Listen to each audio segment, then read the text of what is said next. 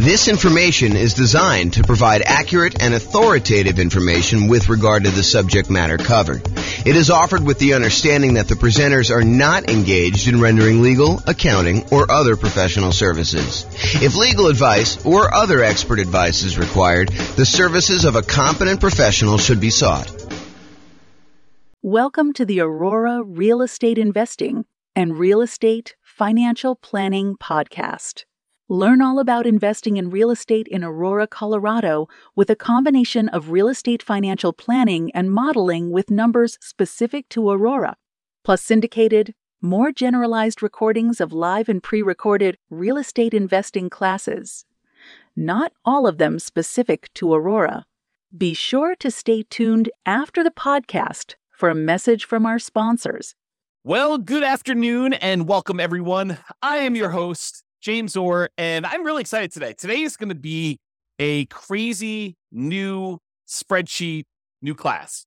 And so this class is called Rental Portfolio Return in Dollars Quadrants. It's a new spreadsheet you've got that allows you to track your entire rental portfolio's returns for all of the different quadrants you have: appreciation, cash flow, debt pay down, cash flow from depreciation, reserves, and it allows you to summarize that. Plus, it gives you some extra information about how those different returns are taxed and whether they're cash now, cash later, more speculative, less certain sort of stuff. So like we have like all those different things involved there. So you can go download a copy of the newest spreadsheet at refp.info/RPRIDQ. And RPRIDQ stands for Rental Portfolio Return in Dollars Quadrant. RPRIDQ. So refp.info, RIP, not RIP, RPRIDQ. Oh my gosh. I'll put the link in the show notes. There you go. That's what we're gonna do. Okay, so as we get started, let me kind of give you some background information to understand like what is happening here and why this spreadsheet is so amazing and why you're gonna love it. So the Return in Dollars Quadrant is the trademarked visual representation we have of the different areas of return you get by owning rental property. So this is it on the screen. You've seen this before if you've seen a lot of my stuff, but basically it shows you the 4 different primary areas that you get return when you buy a rental property. The appreciation part of the return, which is the tendency for property values to increase over time.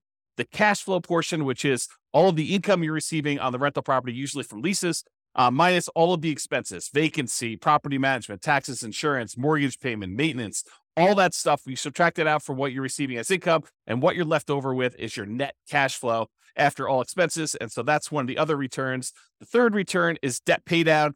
If you've got an amortizing mortgage and you're making monthly payments or regular payments on that, then with each payment, a little bit of the loan is paid down and you owe less. The amount you pay down in principal is your return from debt pay down. It's the amount of return you're getting by paying down the loan each particular month, and your equity is increasing by that amount. And then the last one of the 4 primary are the tax benefits, which we typically refer to as depreciation, or in this specific case, we're going to talk about cash flow from depreciation, which is the after-tax benefit you get by owning this particular rental property. And then in the middle, we usually visualize this and show you the total from those 4 areas of return. Now, when we look at that graphic, a lot of times we're like, well, what time period does this cover? And really, it depends. So these can be both forward-looking, as in like we're looking at the returns we're going to get in the next year on a property, or they may be that we're going to look at the returns we're going to get over the lifetime of owning the property. So really, the time periods can be forward-looking, or we can look at this and say, hey, what did I earn in the last year from owning this particular rental property? So it could be backward-looking. The most common that we use is how much will your property appreciate, have cash flow, pay down on the loan, and have tax benefits from owning the property in the form of cash flow from depreciation over the next year. That's the most common version, but we can do any other version you want. We can do over the entire ownership period. We could do the next 11 years as some arbitrary number, or really whatever you want to do. And this is really a, in quotes, pro forma, or the form that this will take, or another fancy way of saying that, another like more common way of saying that is we're guessing what the return is going to be in the next year. Like when we buy a property, do we know what the property will appreciate in the next year? Absolutely not. A lot of times we're guessing as to what that will be. Do we know how much the property will cash flow next year? Well, when we know the lease amount, a lot of times we know the expenses that are fixed on the property, like taxes and insurance and, things like that. But do we really know what the maintenance is going to be on the property? No, we can set aside a fund for maintenance. Do we really know what the property management is going to be on that property? No, we can guess if it's in steady state and the property is kind of just humming along and no real big issues. But there can be unusual things that happen in a property, different maintenance, different vacancy, different property management fees. In fact, there could be other like HOA things, like special assessments and stuff like that. So yeah, we're always guessing, even with like things like cash flow. What about debt pay down? Yeah, in most cases, unless you're making extra payments on the loan, your debt pay down is going to be relatively static. And also your cash flow from depreciation is going to be known because in most cases, unless you're accelerating that or it's ending, we know what it's going to be because you bought the property and you know what it is once you set up the depreciation schedule. So a lot of those things are going to be fixed, but for the most part, those are going to be guesses as to what's going to happen in the future. And we call that pro forma, the form that it will take. And really, it's a fancy way of saying we're guessing as to what the returns are going to be doing that. Now, when you're looking backwards, we know, right? You look backwards and you say, okay, over the last year, exactly how much did this property appreciate? At the beginning, January 1st of the previous year, what was it worth? And then January 1st of this year, what is it worth? And we can look at that exact thing. We can look at exactly how much cash flow we have by looking at what we collected and what all of our real expenses were on the property. We can look at exactly how much we paid down in the loan by looking at the mortgage balance on one date and looking at the mortgage balance a year later on the next date. So we can do those and be very accurate with it, looking backwards, but it's hard to do in the forward, kind of like looking forward into the future. Now, there's a variation of the return in dollars quadrant. There's the normal one where we talk about appreciation, cash flow, debt pay down, tax benefits, and then the total amount in the middle. But if you're really thinking about investing in rental properties, it would be very prudent for you to invest with reserves. Another way of saying this, and I don't usually use strong language like this, and I don't usually get all up in your face and stuff like that, but I'm going to use some very strong language here and be very deliberate about this. You would be stupid to invest in real estate without setting aside adequate reserves. And I feel that strongly about it because you really do need to have reserves for the unexpected things that come up. So if you're like investing in this stuff and you are not taking into account reserves, you're probably doing it wrong.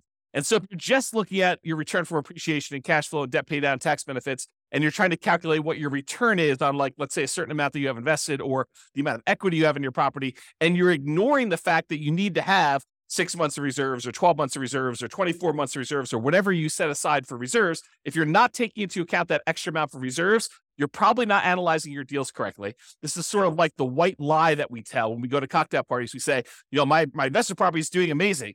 I've got no money in the deal because I bought it with a no money down loan and I'm getting this amazing return on it. Well, you wouldn't ever buy that property without having a certain amount in reserve, 6 months of reserves or 12 months of reserves or 24 months or 36 months or whatever it is in reserves.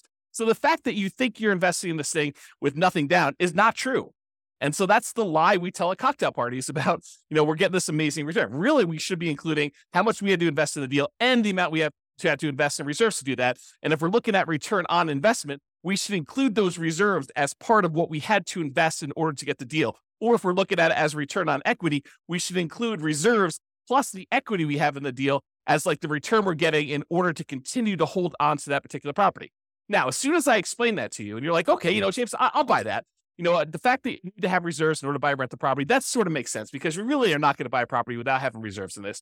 Well, as soon as I tell you that, now you have a certain amount of money you have on reserves, we really should look at what we're earning on those reserves that are sitting on the sideline, whether it's savings accounts or CDs, or if we're going to get really risky and do like stocks or bonds or whatever we're going to do in that thing.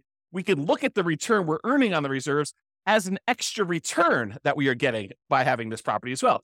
Because if you're going to have the reserve set aside, if you're going to have $10,000 or $20,000 or $50,000 or $100,000 or more, depending on how many rental properties you have and how much you're setting aside in reserves, but if you're going to have that large chunk of money sitting on the sideline, you really should take into account the money that you're earning on that reserve as part of the property. And so whatever you've allocated to a specific property, you should take that return that you're earning on the reserves you have invested elsewhere, no matter what that's invested in, and include that in your return. So we have a different variation of the return in dollars quadrant where we talk about the return we're getting from appreciation, how many dollars the property went up in value, the return we're getting from cash flow, how many dollars of cash flow do we get in that next year as an example, or how much do we pay down the loan in that year from debt pay down, or how much we got in cash flow from depreciation. for owning this particular property. And then in addition to that, the variation with the one with reserves says, how much did we earn on the reserves that we set aside to own this property? And so we have a version of this where we have the 4 primary returns: appreciation, cash flow, debt paid down, tax benefits. And in addition to that, we have an additional one for reserves on the bottom, which is sort of your base of all the things that you kind of need that in order to continue to make this investment elsewhere. And then that gets included in the total as well. So that's why we have a different version for reserves. And that's why you will see on the spreadsheet, there's a section in there for reserves. It's not the amount you have in reserves. It's the return you're earning on the reserves you have set aside in order to own this property. Okay. So there are 2 flavors of reserves. And this is just sort of like by definition. It's like how we define the kind of return in dollars quadrant plus, R6 is the 6-month reserve version and R12 is the 12-month reserve version. But, you could arbitrarily say, hey, look, I'm actually going to set aside 24 months of reserves on all my properties, and I'm going to keep it into a savings account, and which I'm only earning, 1% or 3% or 4% or whatever you can earn at the time by doing that. The 2 flavors we have by default are this 6 months of reserves version, which we assume you're keeping in something really, really safe, like a savings account or a CD or something like that, where you're earning a very small percentage. And we've arbitrarily picked 1% as an example from this.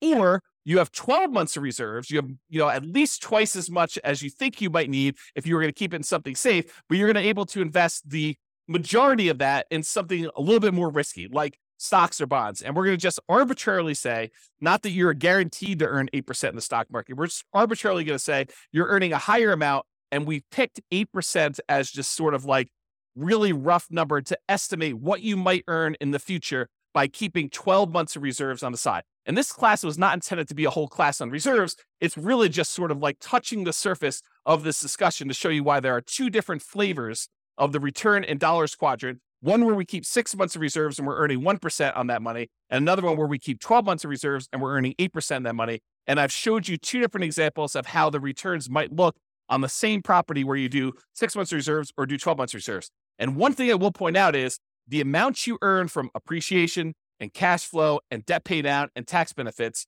the dollar amount you earn on all those does not change if you have 6 months of reserves or 12 months of reserves. What does change is the amount you earn on the reserves. And I'm going to pause for the briefest moment and let my puppy out because he keeps on coming over to me and then he walks over to the door and he's getting to be old. He's like 15 years old. So 1 second.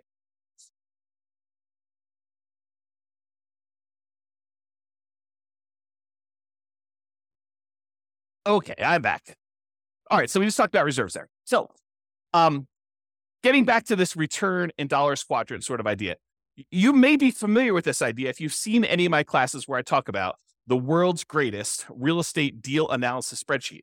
In that spreadsheet, you've seen that when we do the deal analysis, the second chart, the second graphic on the dashboard for doing this is the return in dollars. And we do that for year 1. And in that particular chart, I show you what the return in dollars quadrant is, excluding reserves. I show you each dollar amount of appreciation, cash flow, debt pay down, and cash flow from depreciation.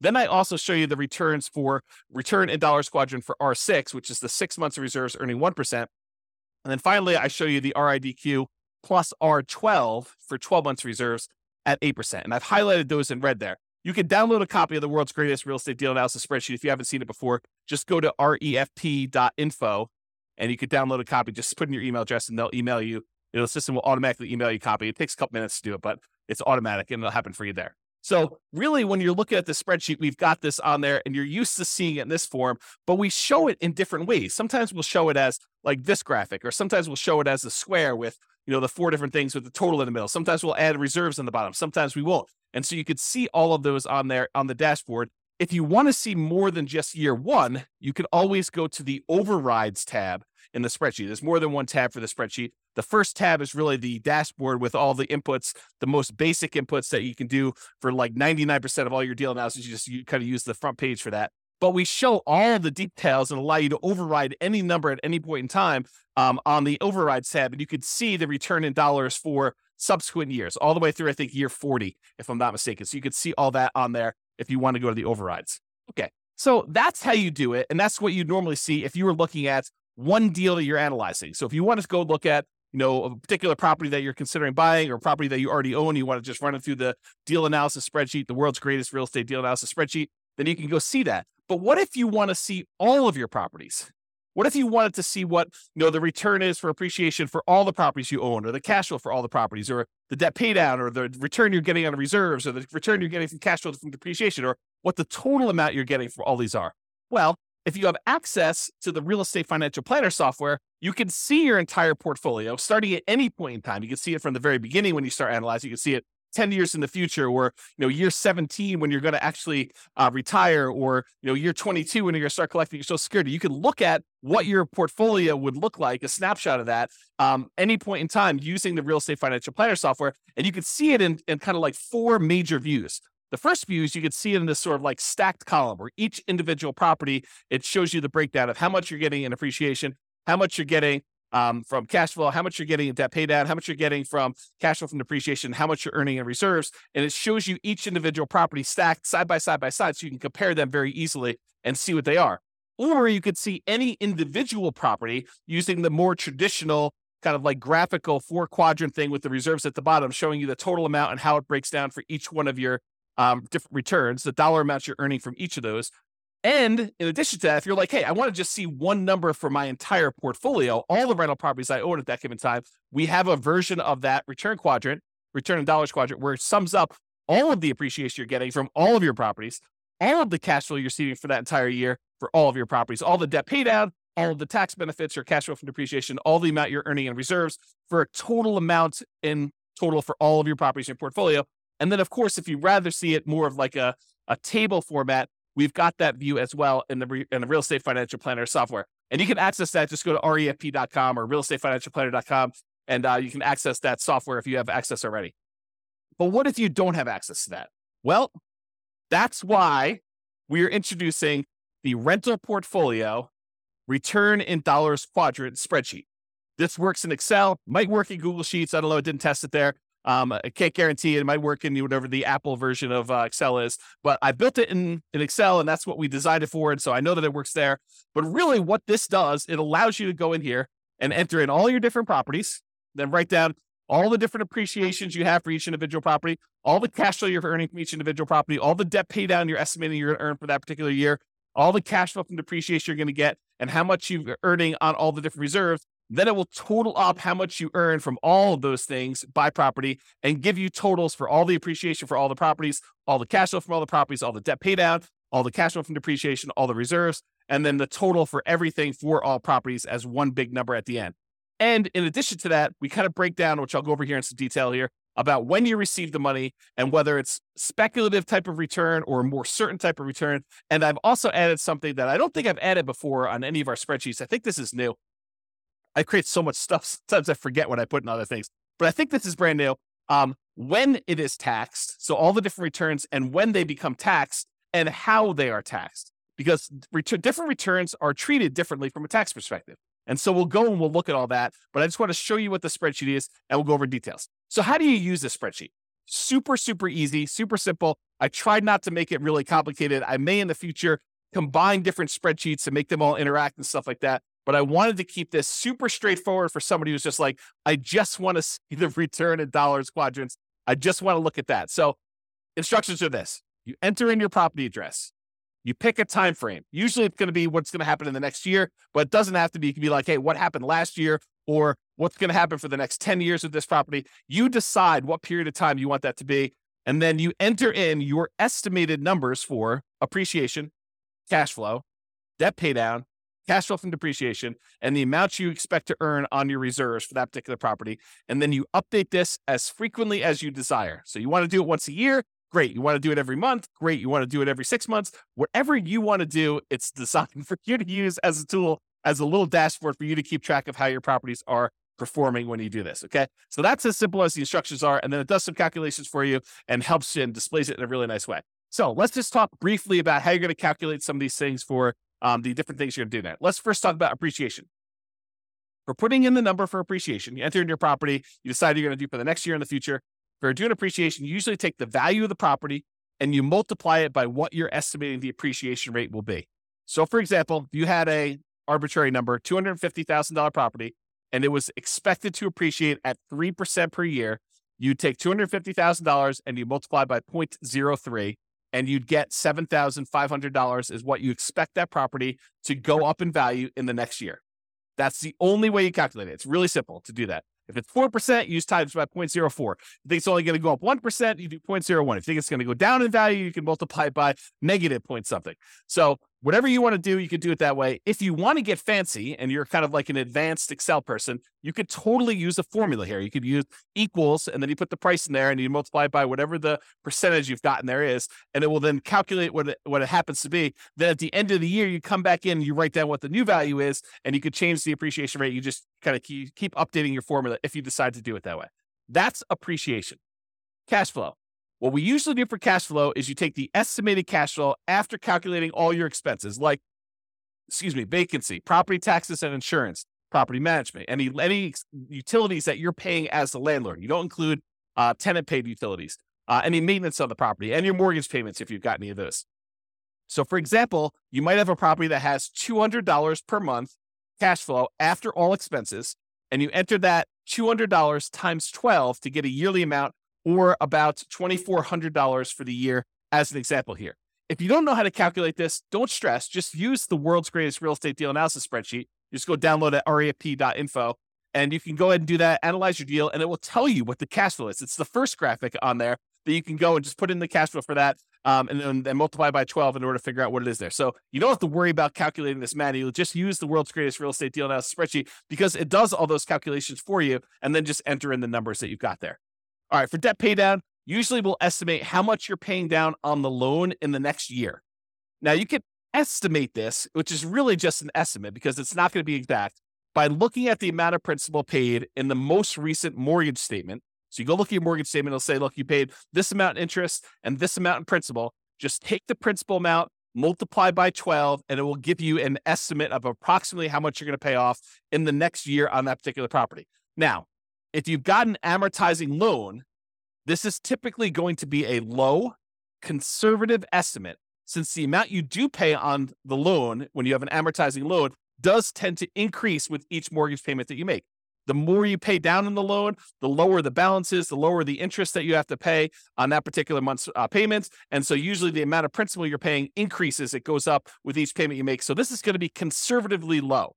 And you can really go look. If you're doing this in reverse, you say, look, what did I do over the last year? You can go look at the last 12 months of mortgage statements and add all those up as to how much you paid in principal if you want to do it that way. For looking into the future, it's close enough if you take the number for the last month and just multiply by 12. Sure, it's going to be off, but it's going to be conservative, and I think that's close enough for what we're doing there. So, for example, if you look at your mortgage statement and it says you paid $100 in principal on your last mortgage payment, just multiply that by 12, get $1,200 in principal for the year, and you enter that dollar amount in there.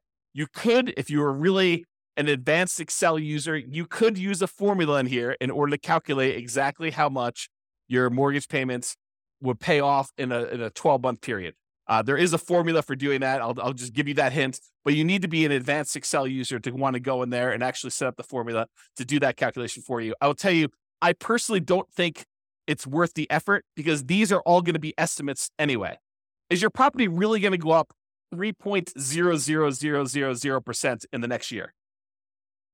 The chance is almost zero that it will go up exactly 3.00000%. It's going to go up a little bit more than 3%. It's going to go up a little bit less than 3%. Might even go down a little bit depending on what the market conditions are doing. So we're guesstimating. We're estimating what this might be in the future anyway. So it doesn't matter if we're like accurate to the seventh decimal place when we're trying to figure out how much you're getting in debt pay down. And yes, it is going to be conservatively low, but this just gives you a rough idea of approximately how much you're getting on a property when you do this. Okay. All right. The next one is cash flow from depreciation. You can usually find this number on your tax return, or you can estimate it based on how much you paid for the property. This is not intended for me to be like a whole class and how to go calculate cash flow from depreciation. If you don't know how to calculate it, really simple solution. Just go use the world's greatest real estate deal analysis spreadsheet, analyze the deal you've got there. It'll actually estimate what your cash flow from depreciation will be based on what you put in there for the deal analysis, the purchase price, and what percentage of the property is land value, what percentage of is the building, and what your estimated effective income tax rate is. It'll do a calculation, estimate what your cash flow from depreciation will be, and just use that. Again, estimate is good enough. We're just kind of getting a rough idea from this stuff. So if you are also, I'll note, if you're doing some type of accelerated depreciation, like you're going to go and itemize, make all the different components in your house. You're going to accelerate your depreciation by moving everything forward to improve your cash flow on your particular property in the short term. Then realize that you might need to adjust these numbers to make it more accurate, but just estimate it, get an idea, and then you can go firm those up later if you need to, or go talk to your CPA if you have a CPA doing your taxes for you. So just do that and realize that depreciation goes away after 27 and a half years on residential properties, unless you've accelerated it and you've got to go up even faster than that. But in most cases, 27 and a half years, it's going to be zero after that. So if you own the property for more than 27 and a half years and been renting it out for that period of time, it's going to be zero for your depreciation number. All right. And this is just another note on this estimating and annualizing. How do you estimate things like cash flow when things are changing in the middle of your year? For example, you're doing this analysis in July. Well, in January, your taxes are probably changing. And there may be a new lease coming on in May, which is going to increase the rents or decrease the rents, depending on what's happening in your marketplace and what you were able to get last time. So you're not going to be able to say my cash flow is $200 a month and multiply by that 12 because it's only an estimate. Because your taxes are going to be different in January, and your May lease is going to come up, and there's all these different things that are happening where things are changing in the math that you're doing to calculate this. Estimating is okay. Don't stress about this. This isn't like precision forecasting to begin with. Your property expenses like maintenance are also likely to change. They're going to be different than what you're estimating anyway. So don't worry about it. Just kind of use some rough numbers. We're trying to get like a ballpark of how well this is doing. Take a month of cash flow, multiply it by 12, and consider that good enough. Is it going to be exact? No. Could you take the extra time to make it more exact by going there and say, well, my taxes are going up in January. Here's what I think they're going to go up to. And so let's go ahead and change 4 months of the time that I'm doing this to be that. And oh yeah, by the way, the lease is going to renew, and I think I'm going to raise the rents by this amount and going to do that change. And maintenance, I think on a property this year going to be higher because the tenant's been living in the property rough. And so I've got to estimate that. Sure. Could you go and do that and make it more accurate? Absolutely. Could it be really accurate if you're looking for the last 12 months and kind of doing this in reverse? Absolutely. But for now, just take a number and just estimate and make it accurate. Now, once you got all your properties entered into the spreadsheet, what's great about this is now you can actually look at it and say, okay, where should I put in my effort? Where should I go and apply all the 88 different strategies we've got for improving cash flow on a rental property? And you've got the kind of like how to improve cash flow 88 strategies all on the screen right now if you're watching the video version of this, and you can see or go listen to all the other classes done on how to improve cash flow. But you can look at the ones where cash flow is struggling and look and focus and say, okay, well, these ones are great. I don't necessarily need to focus on those, or maybe I want to focus on those because those would be the easier ones to improve.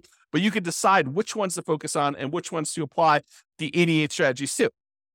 Similarly, you can go beyond the 88 strategies to improve cash flow and actually decide to look at where there are opportunities for you to do deal alchemy type stuff. We talk about deal alchemy where we convert appreciation to more cash flow now, or we look at taking, debt pay down and we use that to improve cash flow. You can look at the properties where you have really strong appreciation or debt pay down or other things got going on and how we can manipulate those returns using deal alchemy principles and actually use those to decide to change our returns from one area of return to another. And that's what the deal alchemy classes are all about. It's like manipulating returns and say, look, cash flow is most important to me. So I want to focus in on cash flow. And I'm willing to trade things like appreciation or debt pay down or the tax benefits or even like the returns you're getting from reserves or whatever you're doing there. And there are different things we can do, different types of strategies we can do in order to improve one return over another, to kind of prioritize different returns and maybe move them in and out and kind of decide what we're going to do there. So use deal alchemy if you're looking at your spreadsheet, the kind of like summary spreadsheet for this class,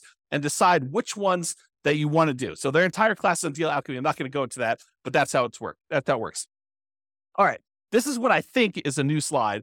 How returns are taxed. How are the different returns that you're getting from buying a property? How are they taxed? And so this is a new spreadsheet that shows you how it's done and when you're taxed on the property. So let's just break it down. There's appreciation, there's cash flow, there's debt pay down, there's cash flow from depreciation, there's reserves. So appreciation return is typically a deferred return. You're not getting that immediately until you sell the property or you refinance the property, and then it's typically taxed as capital gains. So if you go in to sell the property, then you're going to pay capital gains taxes on the property on the appreciation part of the return that you had during that time. However, there are a lot of caveats to the appreciation one.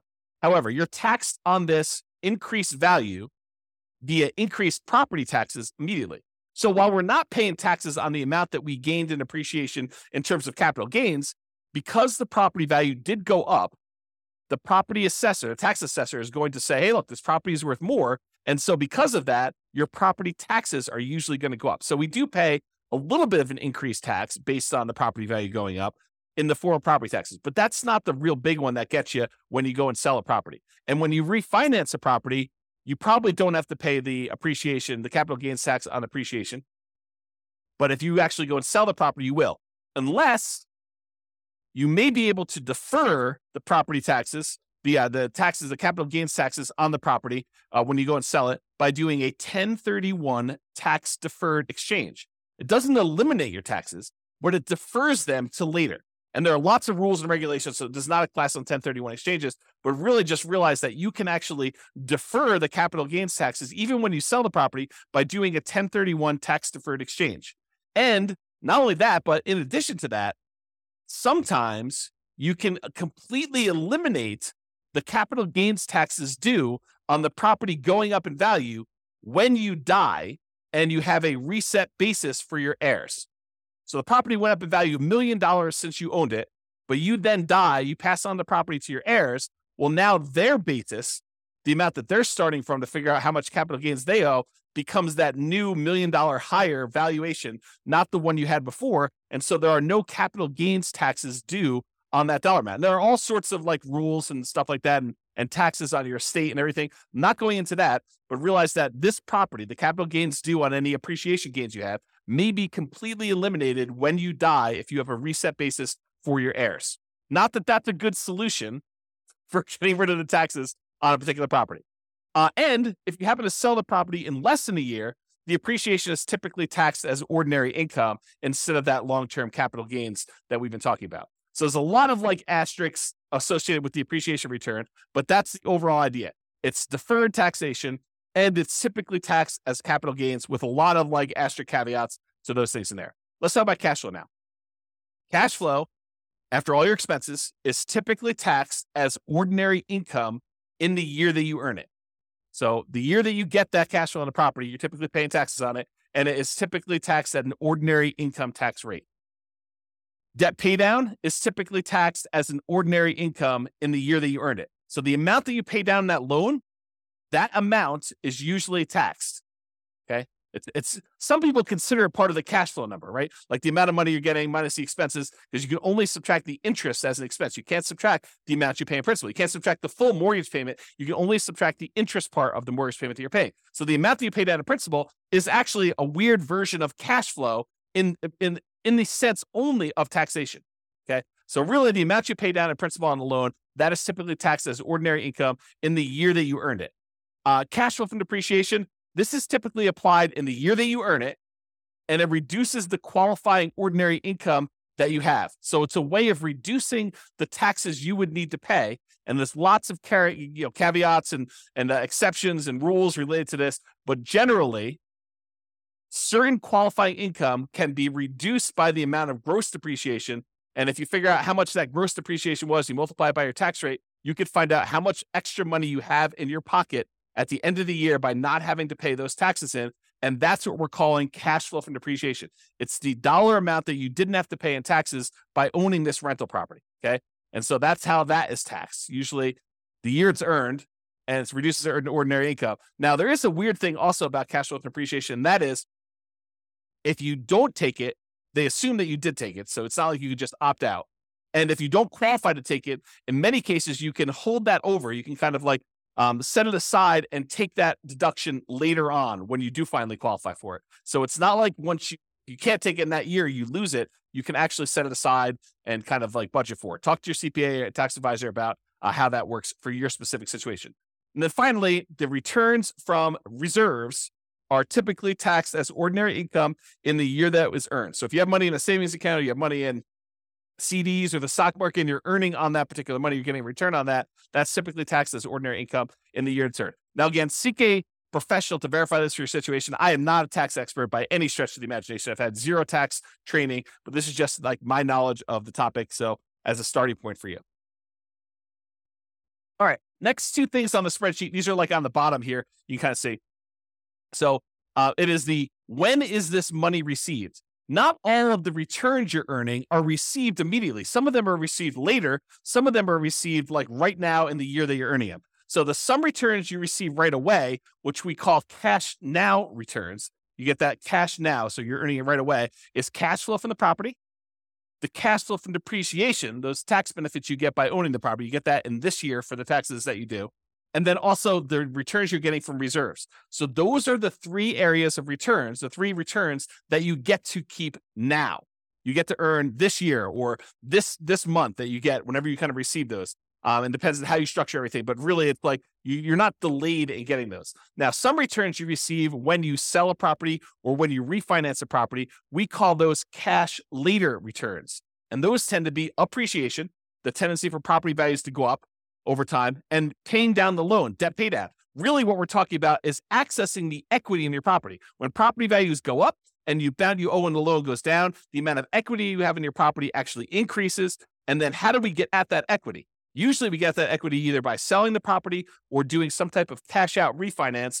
And so in order to get access to that cash later returns, the equity you built up in the property, you need to wait a while. You need to sell the property or refi it.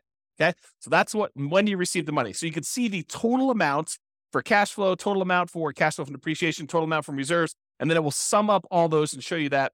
In this particular example, $12,960 between all three of these returns is how much you're receiving in your returns for cash now. And then a much larger amount is cash later. This is a lot of times why when people talk about real estate, they refer to it as a wealth building asset because a lot of the returns you're earning are cash later returns. You're not getting this in year one unless you're doing some weird deal alchemy where you're able to move the returns from cash later up into the cash now. That's part of what's happening with deal alchemy. You're manipulating the returns like appreciation and debt paid out, and you're deciding to move it into returns like, cash flow. And that's how it's think about manipulating it. We're moving it from cash later to cash now. And it's not always a one-to-one trade, as I talk about a lot in deal alchemy. Okay. So you get the idea about when you receive the money. Speculative or certain. So some returns are more speculative, uncertain, they're more market dependent in nature. We don't know really what's going to happen. For example, do we know how much a property is going to go up in value in year one? Absolutely not. It's purely a guess. We think it's going to be 3%, could be 24%, could be negative 24%. We really don't know. We have a tendency to think that over a very long period of time, real estate tends to appreciate about 3% a year nationwide. Lots of different exceptions to that, lots of different market conditions happening. And so really, the appreciation return is very speculative or uncertain in nature. We really don't know what's going to happen. And to a similar degree, cash flow is also more speculative and less certain. A lot of people think, I know, I've got a fixed lease. I'm definitely going to get at least $200 a month in this particular property. And that's a pretty certain thing. Oh, no. That is definitely not true. I mean, you could have a tenant who, stops paying on your mortgage, then you're not getting $200 a month, or stops paying on their lease rather, and you're not getting that amount of money. Or, there's a lot of maintenance on the property. You need a new roof, and that's $10,000. And you thought you were going to get $200 a month. Well, now you're negative $7,500 for the year when you really think about that. So no, cash flow is not that certain. It is definitely more speculative. And who knows how much rents will go up in the future? They might go up 3% next year. They might go up 5%. They might go up negative 5%. They might go up negative 10%. We really don't know. It's a lot of market dependency there. There's a lot of market speculation and risk and uncertainty. There's a lot of variation in what we're going to see. That's another way of describing this is like how much variation are we likely to see in these things? Similarly with reserves. Sure, you could go and invest your reserves in like a CD where you get a guaranteed 1% return on your money by having the CD. And in that case, I could probably make an argument to even move this from more speculative, less certain to less speculative and more certain in terms of reserves. But if you're taking this money and you're investing in something like bonds or to a greater degree the stock market or crypto or anything crazy like that, where you're going to actually get a much wider variance of different returns you might get, it is definitely more speculative and less certain the return you're getting there. So the returns that we think of as more speculative in nature, market dependent and uncertain are appreciation, cash flow, and depending on what you're investing in with your reserves, the reserves, okay? And then we add up those three and we show you the total amount of the more speculative, less certain returns you're earning are $80,781 is like based on the spreadsheet with the example numbers, which you should just write over and replace. I put sample numbers in there so you can see how it works, but the idea is just overwrite them with your own stuff. Now, some returns are less speculative. They are more certain, and they're closer to being, in quotes, guaranteed. Not anything in life is guaranteed, but these are they're more closer to guaranteed than the other returns we've talked about so far. So, for example, debt pay down. The amount you pay down on a loan is contractually determined. So when you get your mortgage on a property, you're agreeing to pay, 360 payments over this time period of this amount. And then you can go look at, well, in payment number 1, this amount of principal is being paid off in payment number 1. If I make the payment in payment number 2 on time, then this amount is being paid off in payment number 3. And so it's pretty much locked in as to what you're going to get. It doesn't matter if property values go up or property values go down or rents go up or rents go down. If you make that mortgage payment as agreed, you're going to get this return from debt pay down. It doesn't matter what the market is doing. It's contractually agreed to between you and the lender as to the amount you're getting from debt pay down. Can you choose to pay more? Sure. Can you choose to not make your mortgage payment and then you're not actually making a thing and you're not going to get that return? Absolutely. So it's not guaranteed and like it's guaranteed. It's like if you're making payments as agreed, you're very likely to get that particular return from debt pay down because it's a contract between you and the lender with certain terms as to how that's all going to work. The next one is cash flow from depreciation. This is based on tax law.